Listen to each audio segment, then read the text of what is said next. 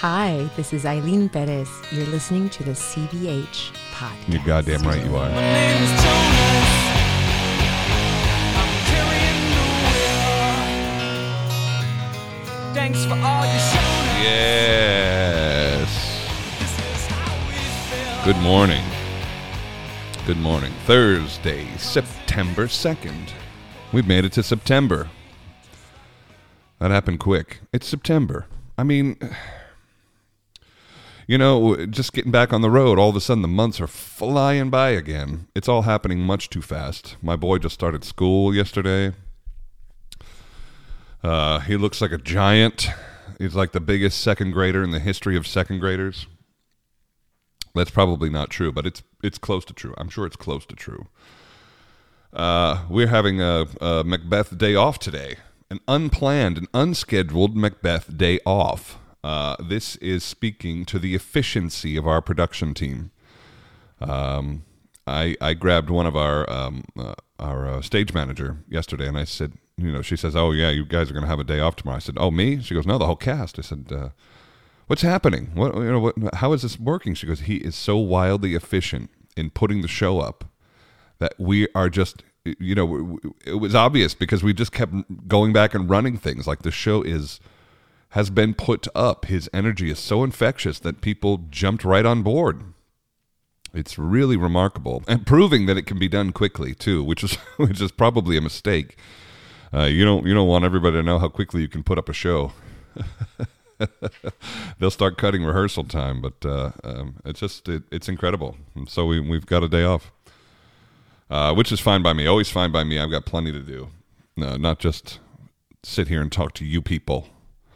My Giovanni score is now causing me, not nightmares, but we'll call them stress dreams, which is a good thing. You know, I'm starting to like cycle. My memory is starting to cycle, and so I'm waking up singing things, if that makes any sense. And once these stress dreams start to happen about the thing that I'm studying, it just means that it's going well. It always happens that I just sort of, you know, how you have that dream where you're like prepared, but you're not prepared. Every artist I've ever met, every singer I've ever met has this dream.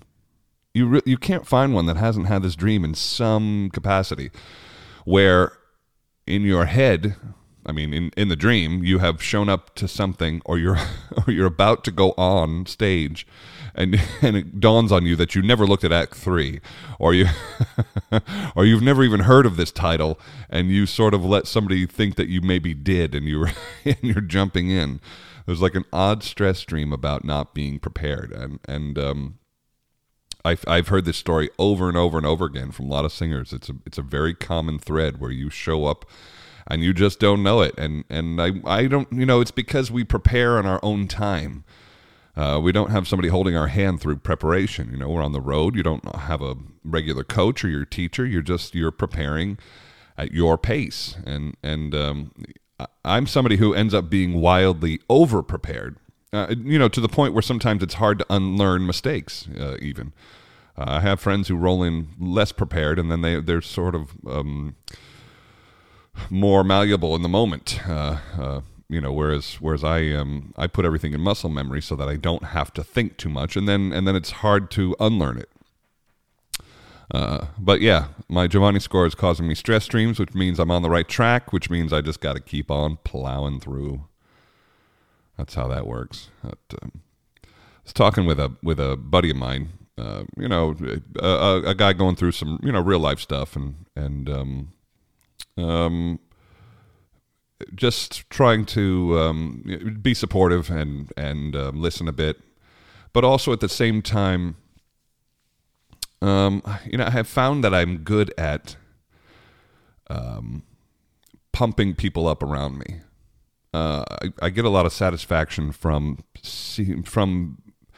helping people see what I think they're great at, and reinforcing that in a way. You know, there were some singers when I was young that just said just a couple of small things to me that really stuck. They really I've told the story before about Jose Cura in Munich.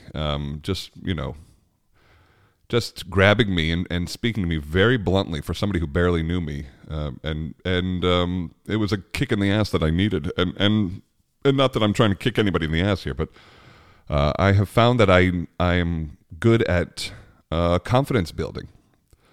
When I believe in the person, I can't confidence build on. I can't champion mediocrity. It's very difficult for me. I think I would have a hard time being a full-time teacher in a university setting where you just sort of have to teach students regardless of their level. And it's not that you can't improve on everyone, but if I didn't believe in their talent, it would be difficult to stay motivated. And it's very difficult for me to stay motivated with anybody who doesn't take this as serious as I do.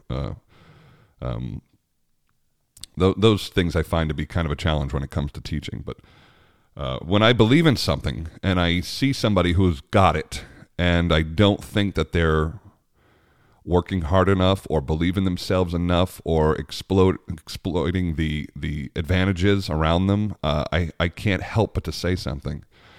And, just talking to my friend who's going through some real life stuff, he needed some of that. And he is wildly talented, and he has been held back in a lot of ways for a long time. And I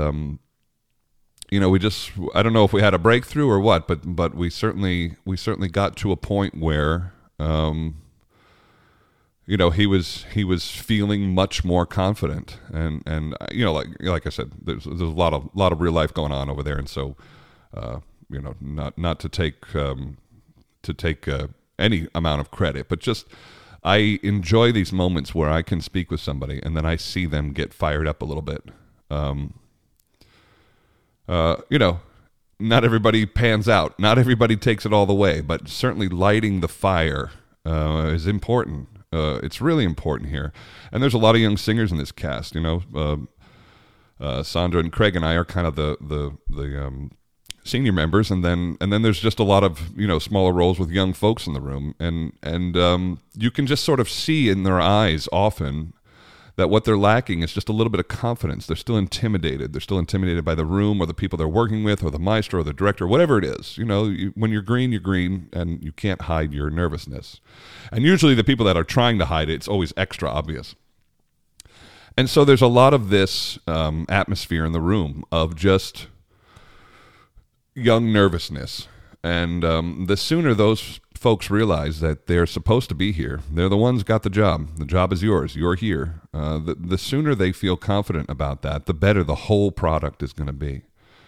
And I've had the opportunity to speak with a lot of the younger guys, and when I hear what I like to hear, it's easy to let them know, and I think that's important. I think it's important. There were one time after a Messiah in Michigan, of all places, a very well-known bass baritone who was dating the mezzo at the time, or still, they may even be married. Irregardless, it was a guy that I really looked up to, and somebody who I had worked with when I was young, and was just very much in awe of his talent. And he was at this show, which was already kind of intimidating, although we're probably, at this point, sharing most of the same work. We kind of leveled out for a guy that's probably 10 years older than me, but, we're sort of in the same realm now. But at the time, I was very intimidated. And to see him out at the show, I thought, oh my goodness. It's funny how it hits you. You feel like a kid again. And he came to me after the show, and I don't know whether he remembered working with me or not. It doesn't really matter. But he was very, very complimenting of me. And I don't feel good about any handle that I do. That's not my strong suit anymore. It's hard to get the race car up that fast. And he came up and he was very complimenting. And I told him how much that meant to me. And he said he was trying to, dismiss my graciousness. He says, look, normally I don't say anything. So, I felt like I wanted to. And then, it would be just as easy for him not to have. Very easy. but felt the need to say it, and I try to be the same thing. I try to be the same way for the people around me. What do we want? We want this product to be so good. We want everything in the show to be great. When it's a team effort, and I was talking about this yesterday with my wife and talking about extracurricular stuff for my son. You know, he's an only child, and you know, so much of what he does is alone. And I said, I think he needs a team sport. I played team sports my whole life. You know, growing up, it was baseball and basketball, and you know, anytime there was a group getting together to play sports, I wanted to be a part of it. And there's something about playing on a team, and you can tell in a rehearsal who has had this experience in their life and who hasn't. Excuse me. And so often we're kind of dealing with an entity that has no concept of team. They only have a concept of me. And it's all about them no matter what. Now, that's not true in this production whatsoever. We have a total team here. But I have been in plenty of shows, without naming names, of people that have absolutely no sense of team. And it's to the detriment of the performance. These people believe, well, as long as I'm doing great, that's all that matters. I don't care what anything else is happening in the room. As long as I'm great, then the show is great. But that's not true. It's really not true. It may be true for their career. It may be true for their pocketbook. It may be true for their own psyche. But the show as a whole is always better when everybody is in it together. And I go back to this show constantly. It was the Billy Budd in San Francisco. There were no stars in that show. It was nobody's show. I mean, you know, and not to be disparaging to the major characters in the show. You know, the Veer or the Billy Budd. You know, they're phenomenal performers who could have easily taken the show from anybody. But it's not what it was about. It was a team. It was all of these guys in a team. We felt it, we lived it, and we performed it, and it was absolutely phenomenal. And I have to think that is far better. And I know we're in a business of selling celebrity or selling our divas or our superstars, and I try to be one of those people too. You know, that's been my goal too. But when I can gather the people around me and help them understand that this is better when we're all in it together, our product overall goes through the roof. It has to go through the roof. And to speak further on David McVicker in that, there is no unimportant person in the room. I've seen him give the same attention to a super that he gives to the diva. I've seen him give the same attention to the third tenor in the chorus as he does to the maestro. There's nobody unimportant in the room to David McVicker. And that gives everybody a sense of purpose in the scene. Why am I here? What am I doing? What's my objective? I go from here to there. What happens between here and there? What do I know? What don't I know? What did I experience before I got to this scene? You know, everybody in the room is considering this. And the show goes through the roof. This is a far greater approach. And it speaks to this idea of selling one person or selling a show. I don't know. Opera singers aren't famous the way they once were. We do have our famous people, and I love to see Jonas Kaufman and Bryn Terfel on the call sheet. I know it's going to be phenomenal, but it ends up being about them. It just can't help it when it's that sort of fame. And sometimes I think you lose the sense of the performance. And the same thing is true in Hollywood too. You know, if you put you put a certain person in a movie, it just can't help but to feel like a vehicle for them as opposed to this movie. And you can have both, but you understand what I'm talking about.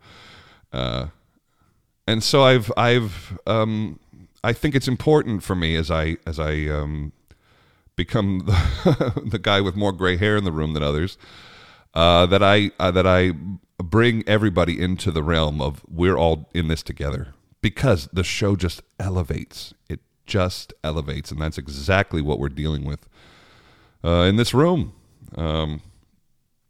It's going so well. We're getting extra days off. I can't I don't remember the last time that happened. Just like, okay, we're basically done. We need to get on the stage now. There's not a ton of reason for us to keep running through this in the room. Macbeth is not the longest Verdi opera, but it's also not the shortest. But if it's done, it's done. It's you don't want to overcook something, and so here we are buying extra days off. I feel like I'm just running my mouth this morning. I'm a little bit caffeinated. Anyway, I'm fired up. I'm fired up for whatever's next. Periodically throughout my life, I have determined that I needed to define and write down what was my current fire. What am I working for? What am I doing? What do I need this for? And in talking with my buddy who's going through some stuff, and talking with some of the younger guys in the cast, I'm fired up about elevating others, especially those around me in the show. When you can pull the stress off of the one or two or three well-known singers in the room to carry something, because that stress is significant. When everybody elevates and you sort of distribute the attention and the stress, the whole thing runs much better. All the stress can't be on the front tires. It's got to be 4 tires. Was that a good analogy? I just thought of that. Idiot. Oh, man. I love you for listening. This is episode 93. We're going to keep rolling. I got a dinner date tonight with some old friends, and I'm going to pretend to be a young man and stay out late and all those things.